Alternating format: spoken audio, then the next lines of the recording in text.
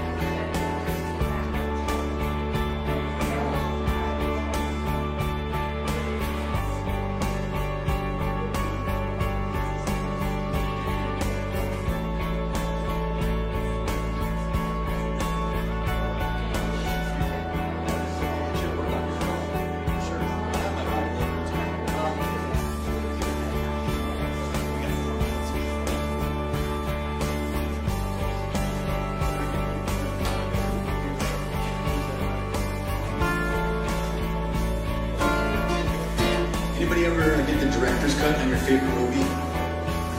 Everybody get the director's cut on a movie where only the fans get the alternate ending to a movie? You ever do that with DVDs?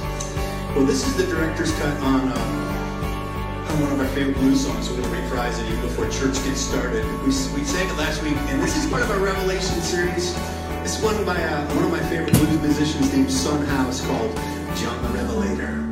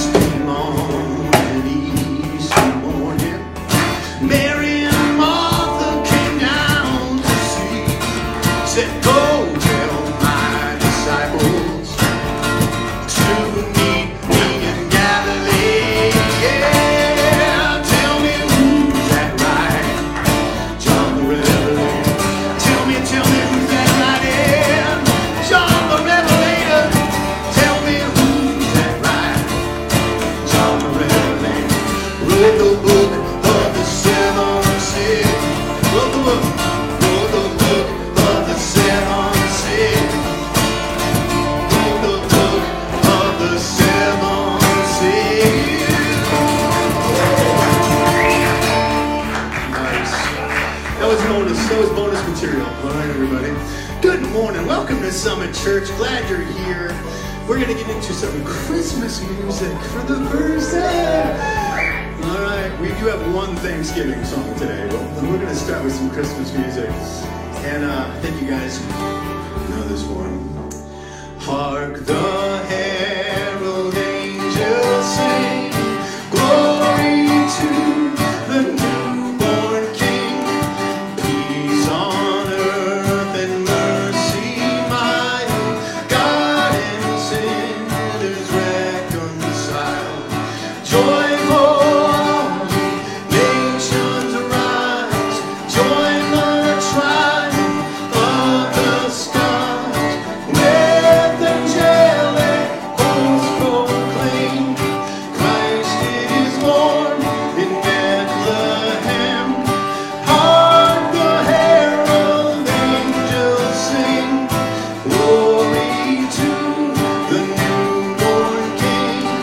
Hark the herald angels sing, glory to the newborn King. We'll try to get from the top. Hark the herald angels sing, glory to the newborn King, peace on earth and mercy mild, God and sinners reconciled. Joyful all ye nations arise, join the triumph of the skies, with angelic hosts proclaim, Christ is born in Bethlehem. Hark the herald angels sing, glory to the newborn King. Hark the herald angels sing, glory to the newborn King. Oh, come, all ye faithful, joyful and triumphant. Oh, come ye to Bethlehem. Come and behold him, born the King of angels. Oh, come, let us adore him. Oh, come, let us adore him. Oh, come, let us adore him, Christ the Lord. Oh, come, all ye faithful, joyful and triumphant. Oh, come ye to Bethlehem. Come and behold him, born the King of angels. Oh, come, let us adore him. Oh, come, let us adore him. Oh, come, let us adore him, Christ the Lord. Oh, come, let us adore him, Christ the Lord. Yeah. Well, let me be the first to say in this church, Merry Christmas, everybody. We got to do one holiday at a time, right? Let's open with prayer. Father, we love you. We're so grateful. We're so thankful for your many, many blessings, especially family and friends. But most of all, Lord, for Jesus, your perfect gift. That's what Christmas is all about, the advent, the coming of Christ. That 2,000 years ago and change, you came to a little village north of Jerusalem called Bethlehem. You announced your coming to angels and shepherds in a field. And the world has never been the same since that holy night. We thank you, God, for it. In Jesus' name.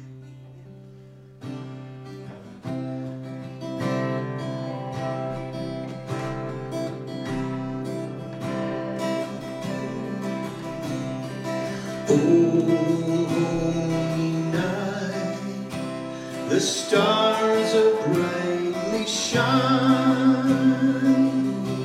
It is the night of our dear Savior's birth. Long lay the world in sin and error pining, till He appears and the soul felt its worth.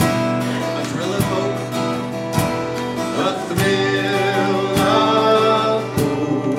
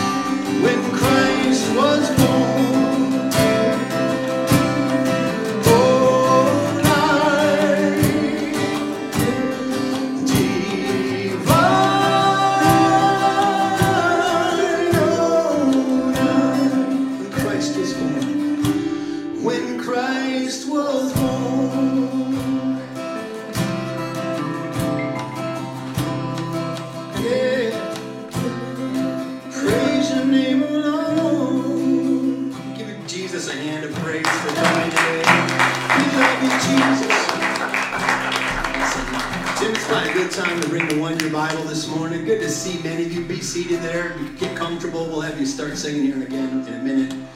But it's good to be singing Christmas songs. Good morning, Summit Church. Good to see you all here, and the ones I can't see. I hope you guys let this last week linger until next year about this time. Huh? Yeah. There's a thought. The highlighted verse in the one-year Bible today comes from Psalm 119, and it's starts with verse 123, and it says, "My eyes strain to see your rescue, to see the truth of your promise fulfilled. I am your servant. Deal with me in unfailing love and teach me your decrees. Give discernment to me, your servant, then I will understand your laws." I think this should be everyone's wish, that God would be a good father to us, discipline us if that's what it takes, love us no matter what, and he does. But our part in this is to want to learn his decrees. That's right. So the only way we're going to do that really is to read the Bible, because there's no other way. Well, there are other ways that he can give us discernment, but this is the best way that he can give us discernment, is through his word. He said all of these. He said all this. That's right. He inspired it. If he didn't say it, he inspired it. But with that being said, I just want to take this opportunity at the end of the year to challenge everyone again to the Summit Challenge. That's right. The one-year Bible. That's right. Watch. It starts January 1, okay? And you can start now if you'd like and just mark where you started. Finish it up next year. But let's try to read the entire Bible in 1 year. That's the way this Bible is designed, and we have plenty. If anyone needs a Bible like this, well, it sort of looks like that, but anyway, just let us know, and we'd be happy to get a Bible in your hands. This is the word of our Lord. Thanks be to God. Yeah. Thank you, Tim. Yeah, no. One other resource we have on Bible reading back there is a bookmark. So if you're like, oh, I've never even read the New Testament all the way through. Well, can I suggest, do that. It's only, I set it up so you read 5 chapters a week. So if you just read one chapter Monday through Friday, you get through the entire New Testament in 52 weeks. So I got a Bible bookmark back there. You can grab one of those and just start reading through the New Testament, Matthew through Revelation. That's what we've been teaching through as a church this year, Matthew through Revelation. So some of you are like, why are you teaching on the book of Revelation in December? Well, we started in Matthew last January, and we're about to finish our New Testament survey. And I appreciate you guys hanging in there with us, because sometimes it feels like we're listening to Bible in fast forward mode, getting through so much content in every week. But I think it's good for us to have an overarching picture. It's like a panorama of what God is trying to say in the Bible. Well, we have one other thing too, and Tim was too humble to mention it, but we have another thing that Tim does. He turns these little Gratawoods. And this is Thanksgiving week, and if I don't mention Gratawoods on Thanksgiving week, I don't know what week I'm going to mention it. Take the Gratitude Challenge, the Gratawood Challenge. They're in the basket back there. The basket also carved by Tim, everybody. And there's 5 grooves in a Gratawood. We want to challenge you to think of 5 things every day that you're grateful to God for. And hopefully you can come up with a new list every day, but maybe the list repeats. That's okay. Just be grateful every day and watch what God does. So I'm going to sing one more Thanksgiving song that I love so much. An old songwriter that I love named Andre Crouch wrote this one called Take a Little Time, or Thank You, Lord. And I think many of you will know it once you hear it. Thank you, Lord. I just want to thank you. I just want to thank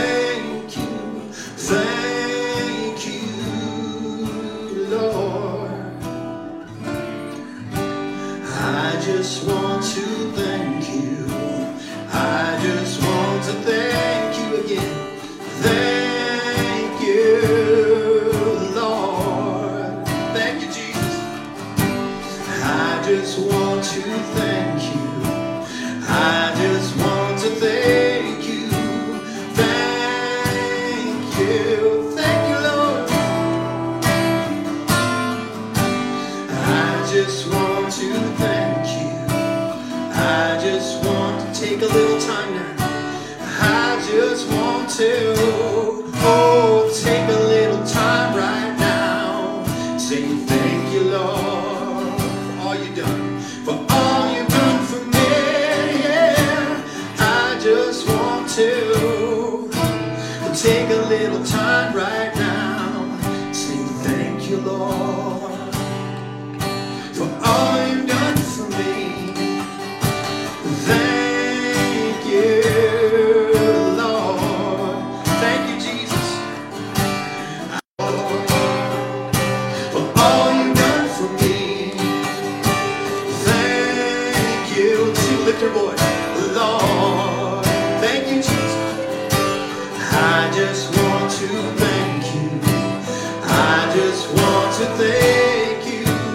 Thank you, Lord. I just want to thank you. I just want to take a little time. I just want to, take a little time right now. Say thank you, Lord, for all you've done. For all you've done for me. Yeah. I just want to, take a little time right now. Say thank you, Lord, for all you've done for me. And say thank you, Lord, for all you've done for me. And thank you, Lord, for all you've done for me.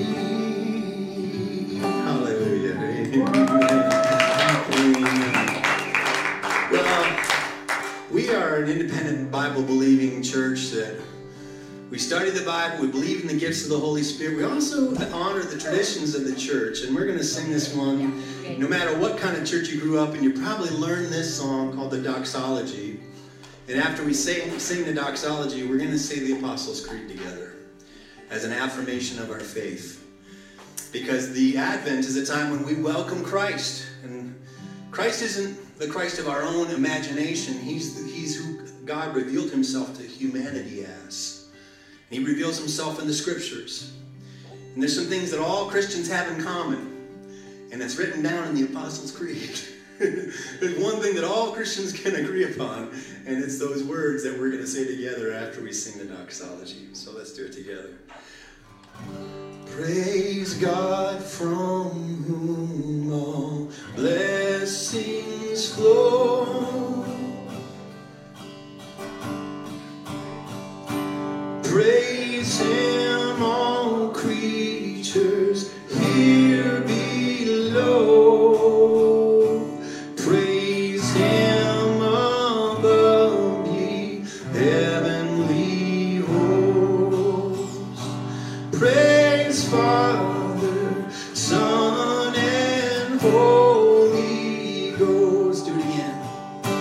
Praise God from whom all blessings flow. Praise him, all creatures here below. Praise him above, ye heavenly hosts. Praise Father, Son, and Holy Ghost. Sing amen.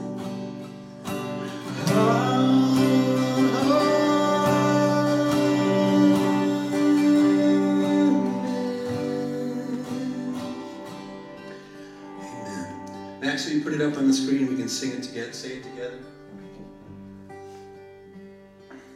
The Apostles' Creed. Ready? Go. I believe in God the Father Almighty, creator of heaven and earth. I believe in Jesus Christ, his only Son, our Lord, who was conceived by the Holy Spirit and born of the Virgin Mary. He suffered under Pontius Pilate, was crucified, died, and was buried. He descended to the dead. On the third day he rose again. Next slide, next. He ascended into heaven and is seated at the right hand of the Father. He will come again to judge the living and the dead. I believe in the Holy Spirit, the holy Christian church, the communion of saints, the forgiveness of sins, the resurrection of the body, and the life everlasting. Amen. Amen. Awesome. Would you greet someone nearby? If you're not comfortable shaking hands, give an air five or a hello, or share this link with a friend if you're watching online.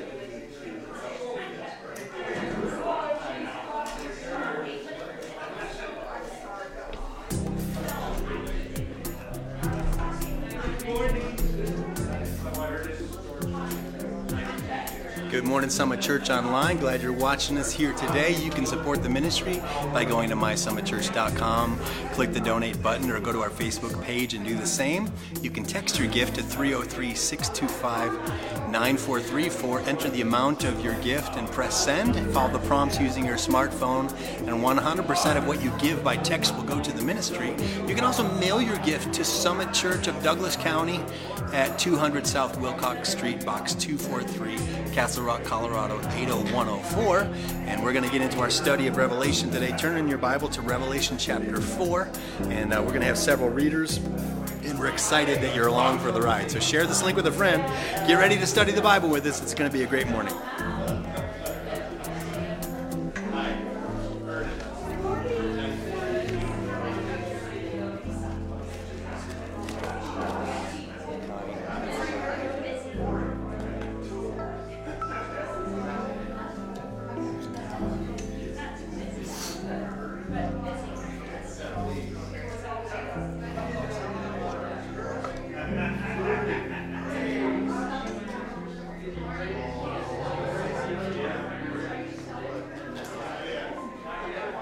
All right, everybody.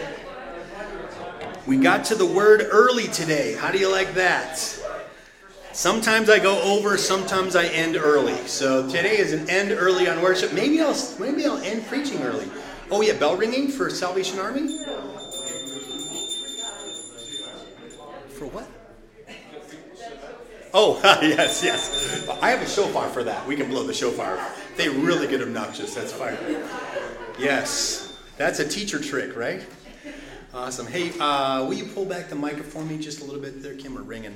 Turn in your Bible with me to Revelation chapter 4. We started our Revelation series last week, and it's kind of a wild book. I'm going to tell you, if you read the book of Revelation, it's going to sound a little bit like a psychedelic acid trip to some of you. It's like, wow, this is really, what?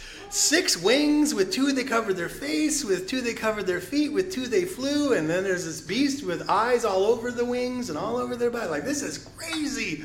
It actually reads a lot like some of the Old Testament prophecies of Ezekiel and Daniel and other word pictures that you see in the Old Testament. And the book of Revelation is in the same spirit of prophecy in the whole Bible. And of course, it's how our Bible ends, it's how it finishes. And so I'm going to read chapter 4 here. I'm going to give you a little explainer video because you're going to get lost real fast, because I do when I get into the book of Revelation. But I've titled the talk here today, The Book of the Seven Seals. And of course, we sang that little blues gospel here at the beginning, wrote the book of Seven Seals, John the Revelator. Many people believe that John, who wrote this book, was John the Beloved, who the Lord leaned up against at the table, at the communion table. Some think it might be another John, but I have a feeling that it's the same John from the 4 Gospels. That's kind of how I see it, but people do land at different places in Bible interpretation and church history. We don't know exactly. Some of the things can't be proven with archaeology. It's mainly seen through church history that we can discern some of these things. But here we are, Revelation chapter 4, verse 1. And Max is going to follow along here. If you put these up and try to follow, you don't have to read with me out loud, but you can try to follow along as we go. And I'm going to have different readers today. So we've got some volunteers that are going to sing, that are going to read with me.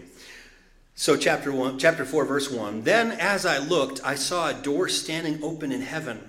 And the same voice that I had heard before spoke to me like a trumpet blast. The voice said, "Come up here, and I will show you what must happen after this." And instantly I was in the Spirit, and I saw a throne in heaven, and someone sitting on it. And the one sitting on the throne was as brilliant as gemstones, like jasper and carnelian. And the glow of an emerald circled his throne like a rainbow. 24 thrones surrounded him, and 24 elders sat on them. And they were all clothed in white and had gold crowns on their heads. And from the throne came flashes of lightning and rumbles of thunder. And in front of the throne were 7 torches with burning flames. This is the sevenfold Spirit of God. In front of the throne was a shiny sea of glass, sparkling like crystal. And in the center and around the throne were 4 living beings, each covered with eyes, front and back. The first of these living beings was like a lion. The second was like an ox. The third had a human face. And the fourth was like that of an eagle in flight. Each of these living beings had 6 wings, and their wings were covered all over with eyes, inside and out. Day after day and night after night, they keep on saying, "Holy, holy, holy is the Lord God, the Almighty, the one who always was, who is, and who is still to come." Whenever the living beings gave glory and honor and thanks to the one sitting on the throne, the one who was living forever and ever, the 24 elders fall down and worship the one sitting on the throne, the one who lives forever and ever. And they lay their crowns before the throne, and they say, "You are worthy, O Lord our God, to receive glory and honor and power. For you created all things, and they exist because you created what you pleased." That's a worship session in heaven. That's things that God has created in heaven that we have never seen with human eyes. But one day we will, in the presence of God, see these things that he created. We don't find in nature. We don't find terrestrially. We'll find them celestially. We'll find them in the heavens. And those of us who know the Lord, we say yes and amen right along with those creatures. Holy, holy, holy is the Lord God Almighty. The whole earth is full of your glory. Like, we want more and more of God. We're not afraid of him. We love him. We know that he's good. Yes, he's holy, and he imparts his holiness to us. He calls us to holiness, but we don't have to live afraid of God. We live in love of God. A holy reverence for sure. A holy fear, but not terror. Does that make sense? A healthy respect. I had a healthy respect for my dad. I mean, you know what I'm saying? I knew that he could ground me, or when I was younger, he could spank me. Like, he had the ability to bless me or curse me. Right? He had the ability to do good things or bad things to me. And I loved my father. I still love my dad. He's in heaven now. But I also had a healthy respect for him. I had a healthy fear of him. And that's what we're supposed to have with God as our Heavenly Father. I want to show you this explainer video from the Bible Project, and it outlines kind of the first half of Revelation. And there's a couple things in here that I'll clarify after you watch. It kind of tends towards a liberal theology, but the explainer part of it, the technical parts of the aspects of Revelation as explained, are done very, very well. It's an animation video where it's like an explainer drawing video, so it's very engaging. I think if you want to come closer, you can see the screen. You might enjoy that. So go ahead and play that beautiful beam footage there, Max.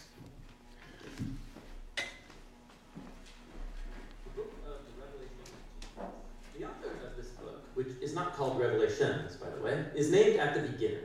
It was written by John, which could refer to the beloved disciple who wrote the Gospel and the letters of John, or it could be a different John, a messianic Jewish prophet who traveled about and taught in the early church. Whichever John it was, he makes clear in the opening paragraph what kind of book he has written. He calls it, first of all, a revelation, or apocalypse. The Greek word is apokalypsis, and it refers to a type of literature very familiar to John's readers from the Hebrew Scriptures and from other popular Jewish texts. Apocalypse recounted a prophet's symbolic dreams and visions that revealed God's heavenly perspective on history and current events so that the present could be viewed in light of history's final outcome. And John says this apocalypse is a prophecy, which means it's a word from God spoken through a prophet to God's people, usually to warn or comfort them in a time of crisis. By calling this book a prophecy, John's saying that it stands in the tradition of the biblical prophets and is bringing their message to a climax. And this apocalyptic prophecy was sent to real people that John knew.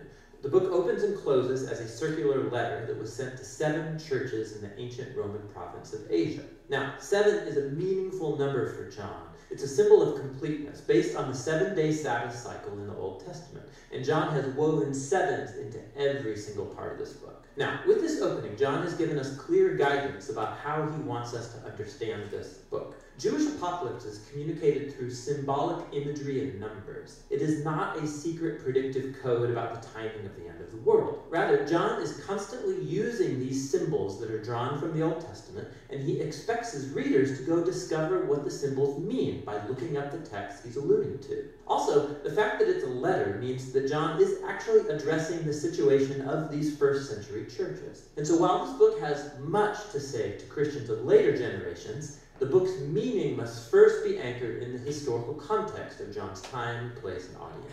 Which brings us into the book's first section, Jesus' message to the 7 churches. John was exiled on the island of Patmos, and he saw a vision of the risen Jesus exalted as King of the world. And he was standing among 7 burning lights. And John's told this is a symbol of the 7 churches in Asia Minor that's been adapted from the book of the prophet Zechariah. And Jesus starts addressing the specific problems that face each church. Some were apathetic due to wealth and affluence. Others were morally compromised. Their people were still eating ritual meals and sleeping around in pagan temples. But others among the churches remained faithful to Jesus, and they were suffering harassment and even violent persecution. And Jesus warns that things are going to get worse. A tribulation is upon the churches that will force them to choose between compromise or faithfulness. By John's day, the murder of Christians by the Roman Emperor Nero was passed, and the persecution of Christians by Emperor Domitian was likely underway. And so the temptation was to deny Jesus, either to avoid persecution or simply to join the spirit of the Roman age.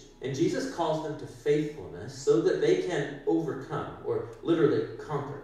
And Jesus promises a reward for everyone in these churches who does conquer. Each reward is drawn directly from the book's final vision about the marriage of heaven and earth. And so this opening section, it sets up the main plot tension that will drive the storyline in this book. Will Jesus' people endure? Will they inherit the new world that God has in store? And why is faithfulness to Jesus described as conquering?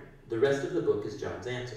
After this, John has a vision of God's heavenly throne room, and he describes it with imagery drawn from many Old Testament prophets. Surrounding God are creatures and elders that represent all creation and human nations, and they're giving honor and allegiance to the one true Creator God who is holy, holy, holy.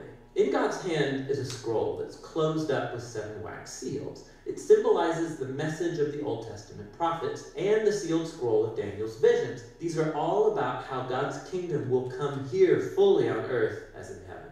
But it turns out no one is able to open the scroll until John hears of someone who can. It's the Lion from the tribe of Judah and the root of David. He can open it.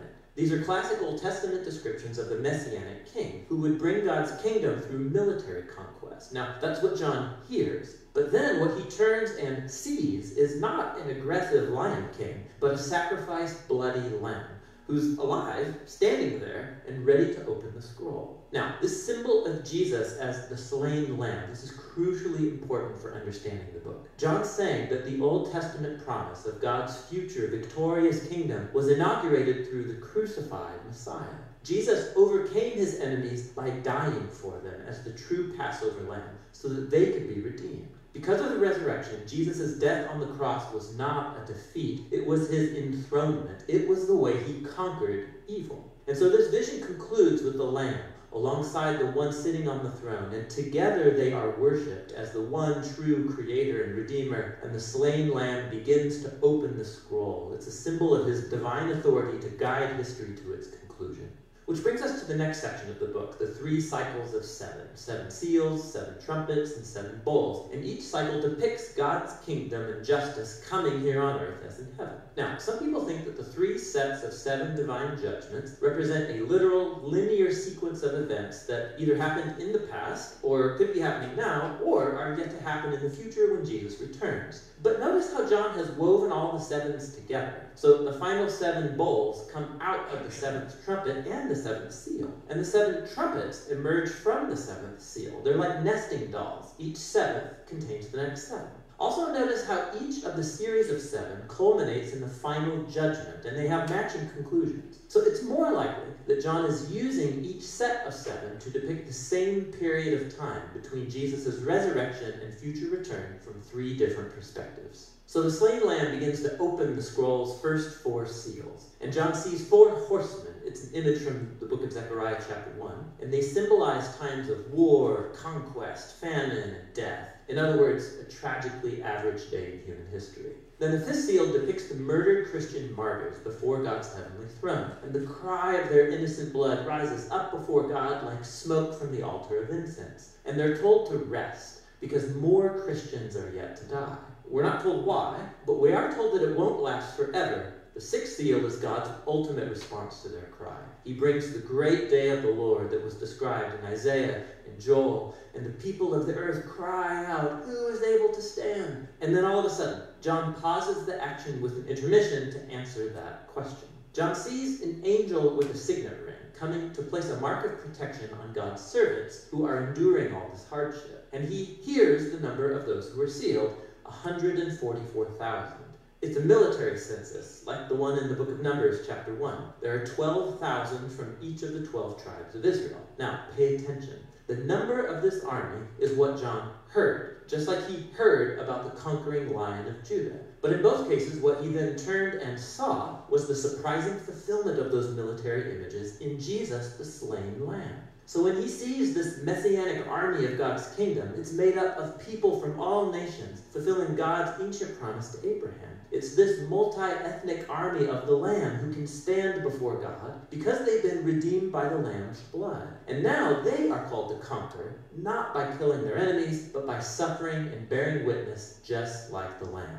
After this, the 7th and final seal is broken. But before the scroll is opened, the 7 warning trumpets emerge, and fire is taken from the incense altar. It symbolizes the cry of the martyrs, and it's cast onto the earth, bringing the day of the Lord to its completion. Now, with the 7 trumpets, John backs up and he retells the story again, this time with images from the Exodus story. So the first 5 trumpet blasts replay the plagues sent upon Egypt, and then the 6th trumpet releases the 4 horsemen that came from the first 4 seals. But then John tells us that despite all these plagues, the nations did not repent, just like Pharaoh did in the Exodus story. So it seems that God's judgment alone will not bring people to humble repentance before him.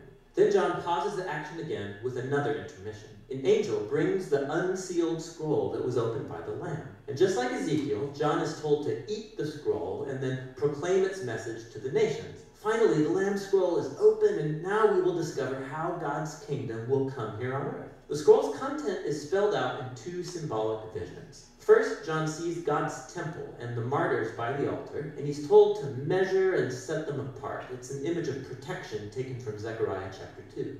But then the outer courts of the city are excluded, and they get trampled down by the nations. Now, some think that this refers literally to a destruction of Jerusalem that happened in the past or will happen in the future.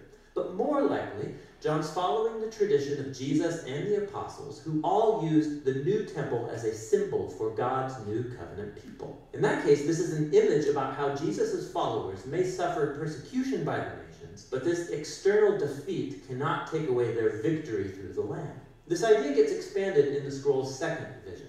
God appoints 2 witnesses as prophetic representatives to the nations. And once again, some people think this refers literally to 2 prophets who will appear one day in the future. But John calls them lampstands, which is one of his clear symbols for the churches. So this vision is more likely about the prophetic role of Jesus' followers, who are to take up the mantle of Moses and Elijah and call idolatrous nations and rulers to turn back to the one true God.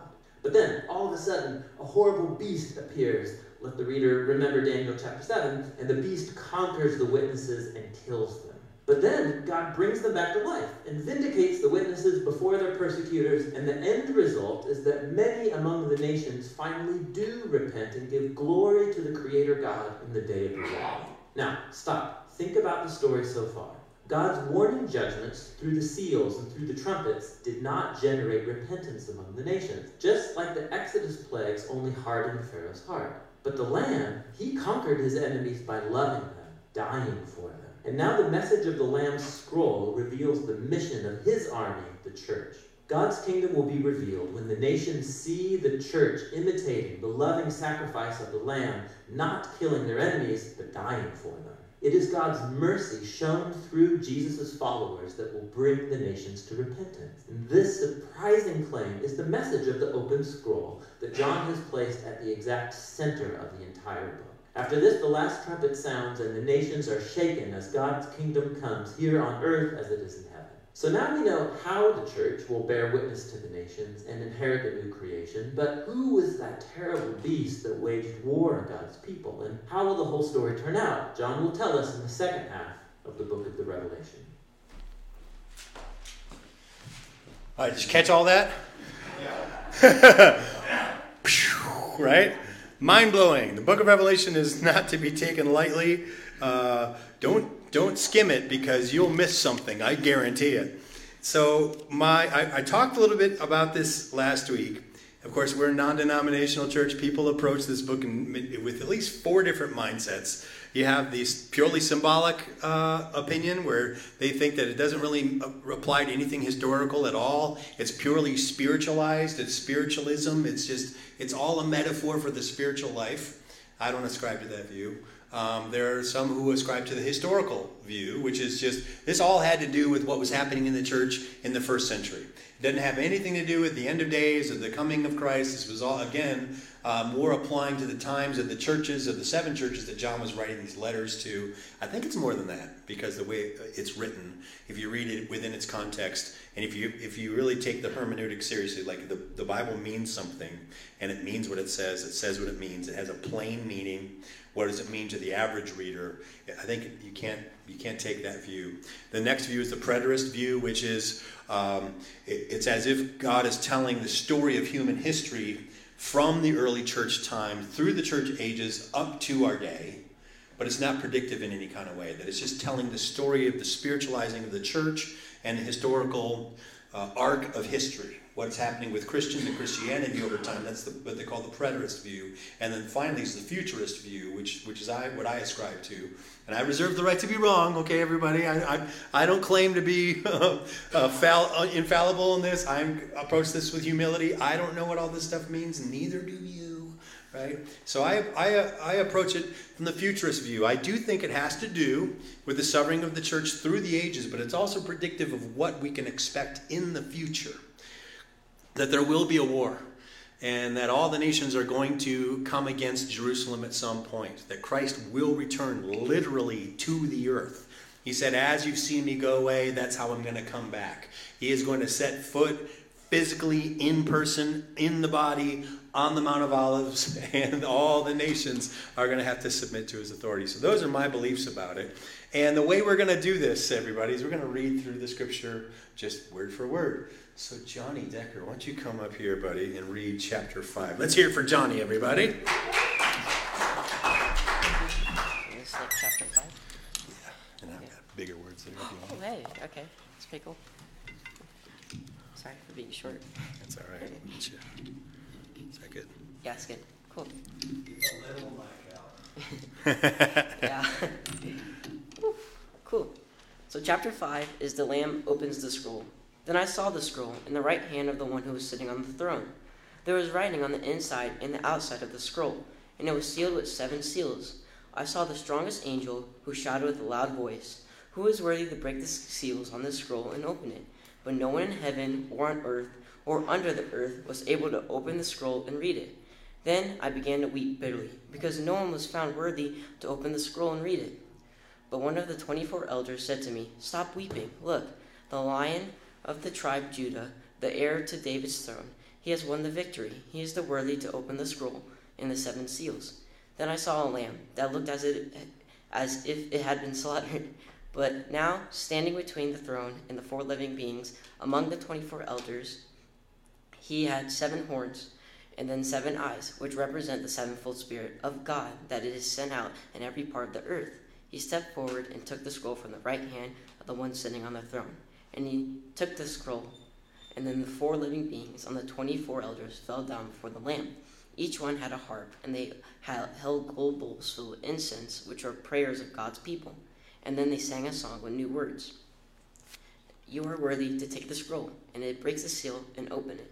For you were slaughtered, and your blood has ransomed people for God from every tribe and language and people and nation. And you have caused them to become a kingdom of priests for our God, and they will reign on the earth. Then I looked again, and I heard the voices of thousands and millions of angels around the throne and of living beings and elders. And they sang in a mighty chorus, Worthy is the Lamb who was slain.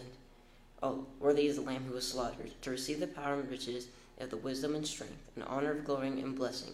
And then I heard every creature in every heaven, on earth, and under the earth, in the sea, and they sang, Blessing and honor and glory and power belong to the one sitting on the throne, and to the Lamb forever and ever. And of the 4 living beings said, Amen. And then the 24 elders fell down and worshipped the Lamb. And that's chapter 5. Yep.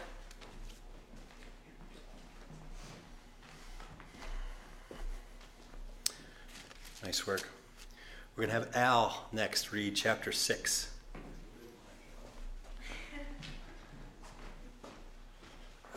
Thank you. As I watched, the Lamb broke the first of 7 seals on the scroll. Then I heard one of the 4 living beings say with a voice like thunder, Come. I looked up and saw a white horse standing there. Its rider carried a bow, and a crown was placed on his head.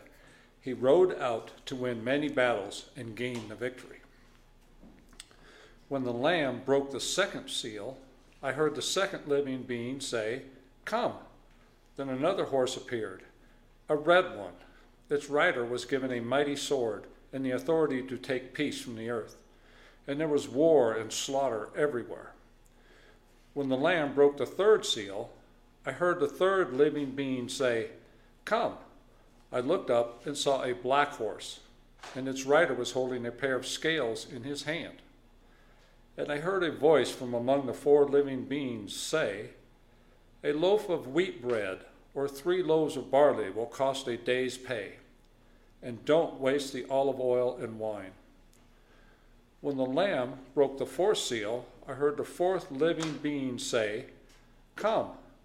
I looked up and saw a horse whose color was pale green. Its rider was named Death, and his companion was the grave. These 2 were given authority over 1/4 of the earth, to kill with the sword and famine and disease and wild animals. When the Lamb broke the 5th seal, I saw under the altar the souls of all who had been martyred for the word of God and for being faithful in their testimony. They shouted to the Lord and say, O sovereign Lord, holy and true, how long before you judge the people who belong to this world and avenge our blood for what they have done to us? Then a white robe was given to each of them, and they were told to rest a little longer until the full number of their brothers and sisters, their fellow servants of Jesus, who were to be martyred, had joined them. I watched the Lamb broke the 6th seal, and there was a great earthquake. The sun became as dark as black cloth, and the moon became as red as blood. Then the stars of the sky fell to the earth like green figs falling from a tree shaken by a strong wind. The sky was rolled up like a scroll, and all of the mountains and islands were moved from their places. Then everyone, the kings of the earth, the rulers, the generals, the wealthy, the powerful, and every slave and free person, all hid themselves in the caves and among the rocks of the mountains. And they cried to the mountains and the rocks, Fall on us, and hide us from the face of the one who sits on the throne, and from the wrath of the Lamb. For the great day of the wrath has come, and who is able to survive? Thank you.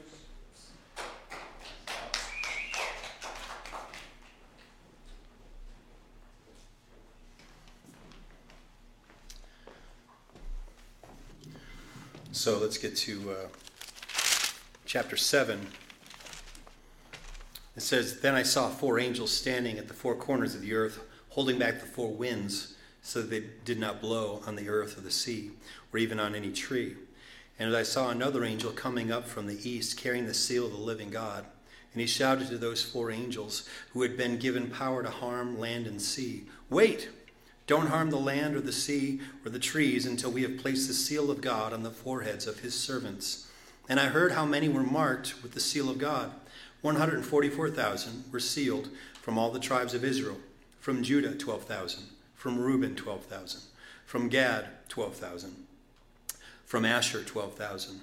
From Naphtali, 12,000. From Manasseh, 12,000. Quick note here. It's interesting, the tribe of Dan is not mentioned, but they've split off and named Manasseh in Dan's place. We don't have any explanation in the scripture as to why that is, but it's named that way. From Simeon, 12,000. From Levi, 12,000. From Issachar, 12,000. From Zebulun, 12,000. From Joseph, 12,000. From Benjamin, 12,000.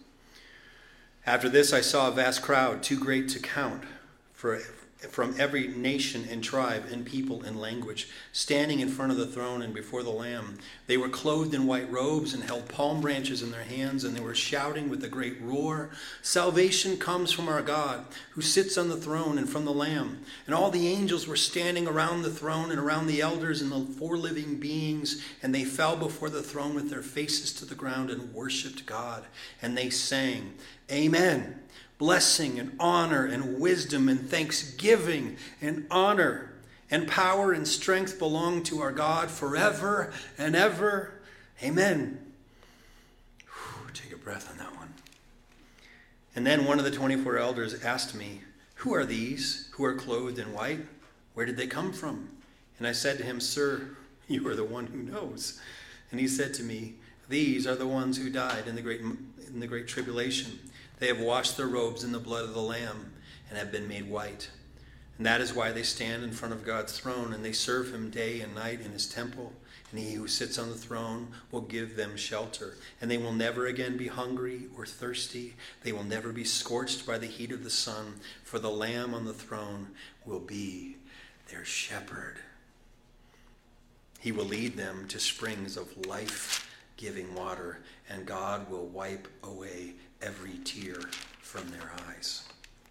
John Wesley said this. He said, "If I had 300 men who feared nothing but God, hated nothing but sin, and we were determined to know nothing among men except Jesus Christ and him crucified, I would set the world on fire." Salvation comes from our God who sits on the throne and from the Lamb. Lily is going to read chapter 8.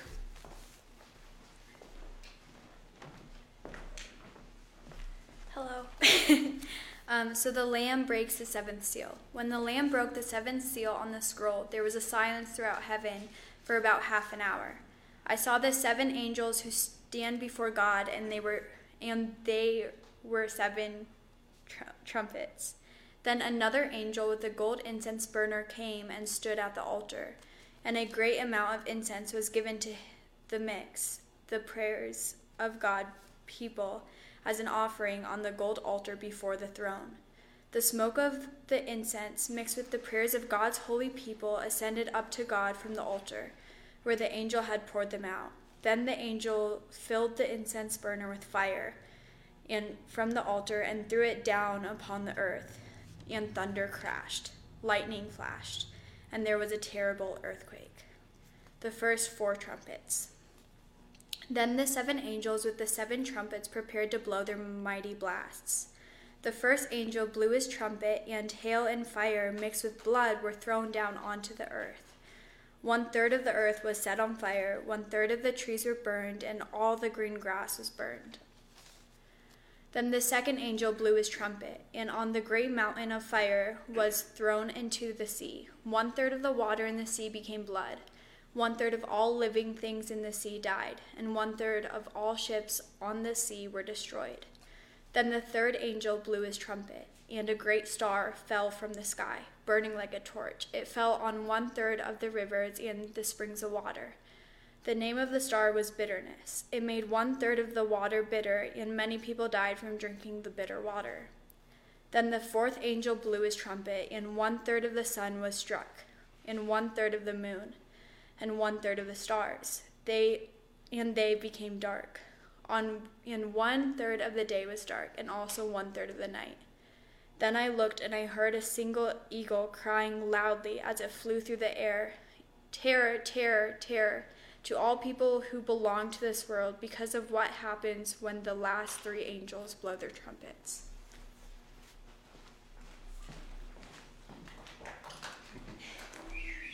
Yeah, let's give it a hand for all of our readers here today. It's hard to make a lot of Bible application to the discipleship life reading the book of Revelation. And the best we can do, I think, is read it and say, Lord, give us hearts and ears to listen and a mind to understand the things that you're saying to us. And I think that some of these things, when they are fulfilled, we'll know it. We'll go, oh yeah, remember when that giant asteroid hit the ocean? Remember? that was the word used in chapter 8 there said bitterness in capital B. The King James translation calls that wormwood. And we're not sure why those different translations are what they are. I could give you more study on that. But what we do know about Scripture is that all Scripture, including the book of Revelation, is written to instruct us, to teach us in godliness, to teach us to know and to love and to fear the Lord. And I wanted to read from Proverbs chapter 1 as a reminder of why do we do this? Why are we studying Revelation? Because the whole Bible, from beginning to end, is instructive for all of us. And we don't skip any parts of the Bible we think are uncomfortable, or I disagree with that, or I don't like that. We don't treat God like a salad bar where I'll just leave the parts I don't like. I'll just take the parts I do like, and I'll craft God in my image. No. We're crafted in his image, not the other way around. So Scripture, what's the purpose of Scripture? Well, Proverbs 1 says this. He says, these are the Proverbs of Solomon, David's son, the king of Israel.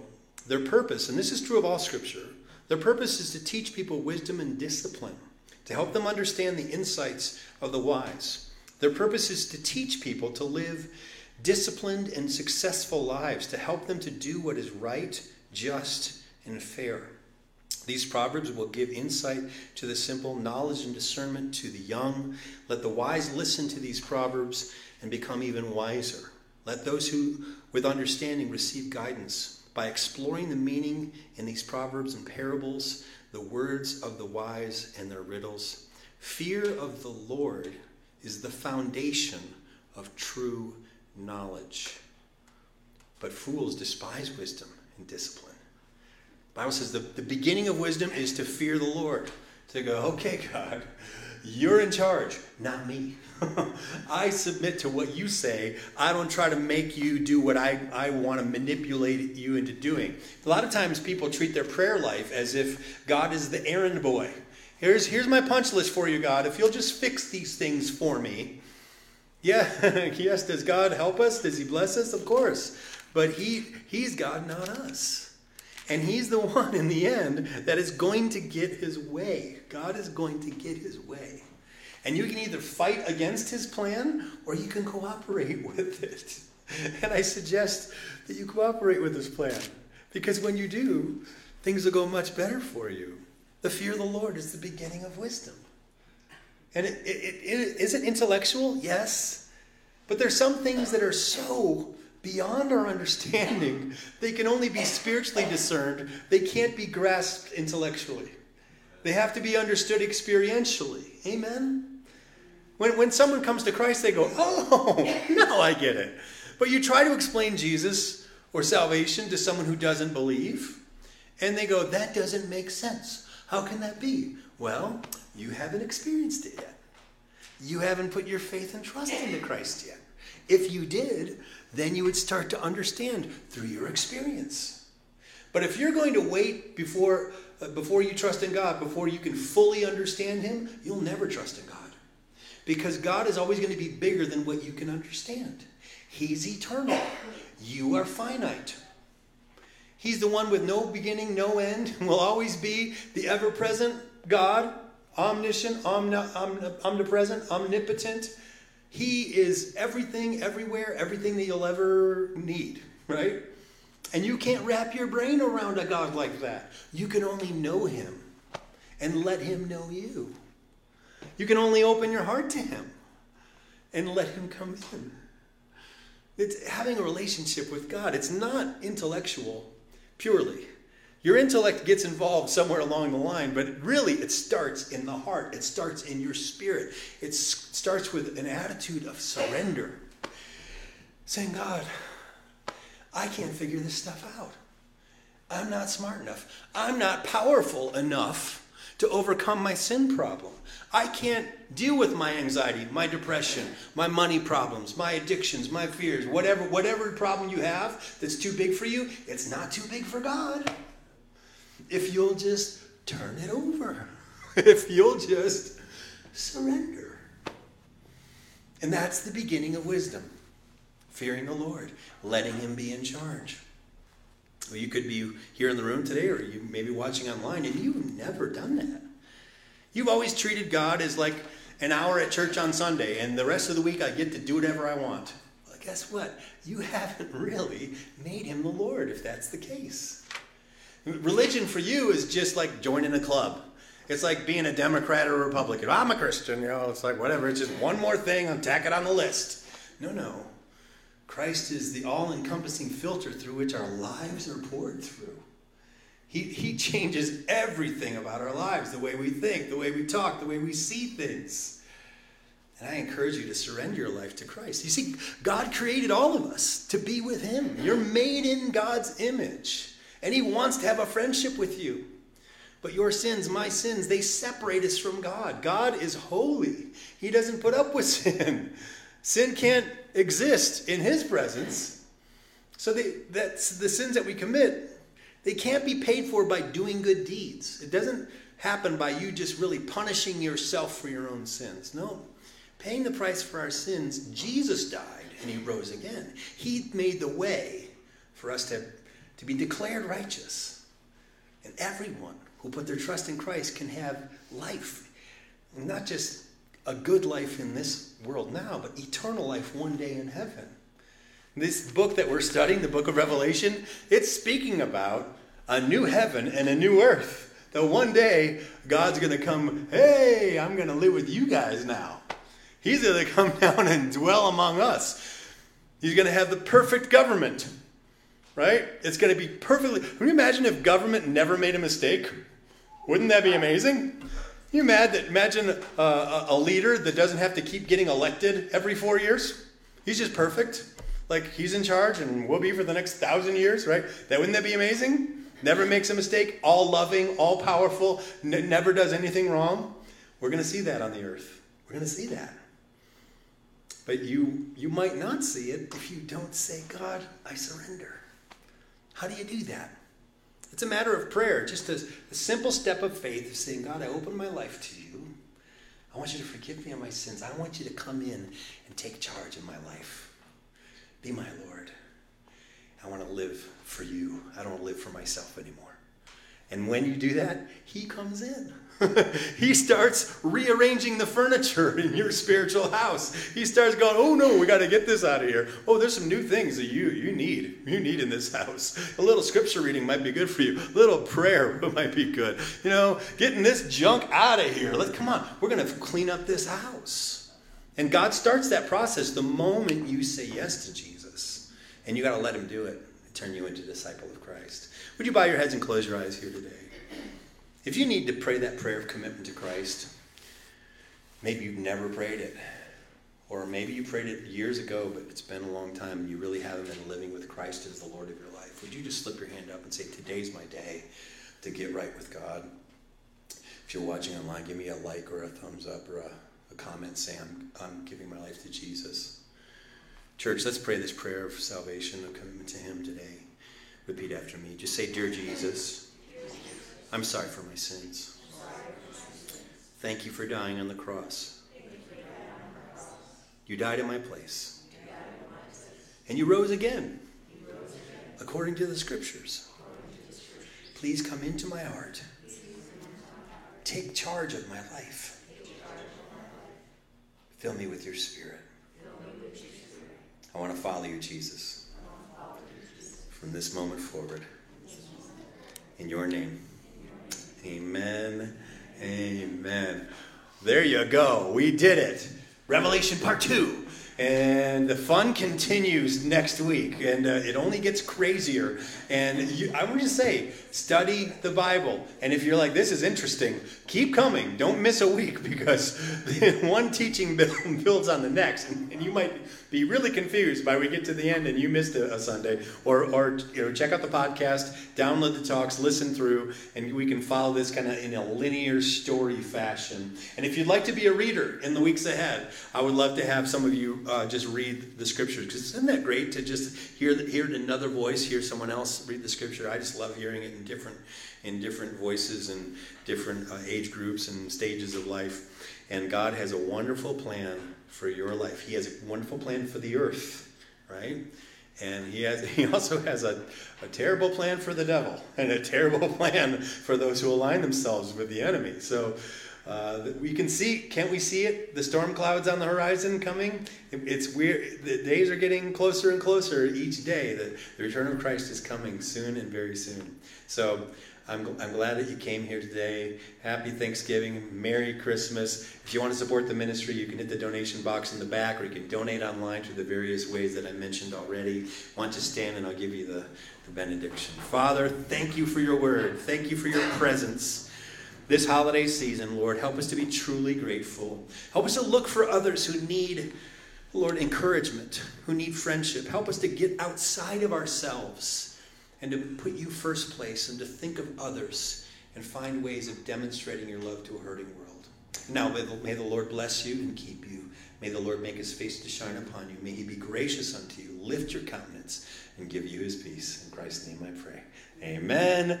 Amen, everybody. Have a wonderful week. We'll see you next Sunday for part 3 of the Revelation series. Take care. God bless. Thank you so much for tuning in today to the ministry of Summit Church and the daily outreach of Wayne Hansen. You can support our ministry in many ways. Click the donate button on our Facebook page, Summit Church of Castle Rock. Visit our webpage, mysummitchurch.com, and click the online giving link. Or mail your donation to Summit Church of Castle Rock, 200 South Wilcox Street, Box 243, Castle Rock, Colorado, 80104. Or finally, text your gift to 303-625-9434 and follow the prompts using your smartphone. You can also support us by connecting with our online community. Comment, like, share, follow, and subscribe on our various social media channels. Of course, we appreciate you joining us in daily prayer. I'm Sean Rima, and on behalf of Pastor Wayne and the Summit Church family, take care and have a great week. Remember, God loves you, and he has a wonderful plan for your life.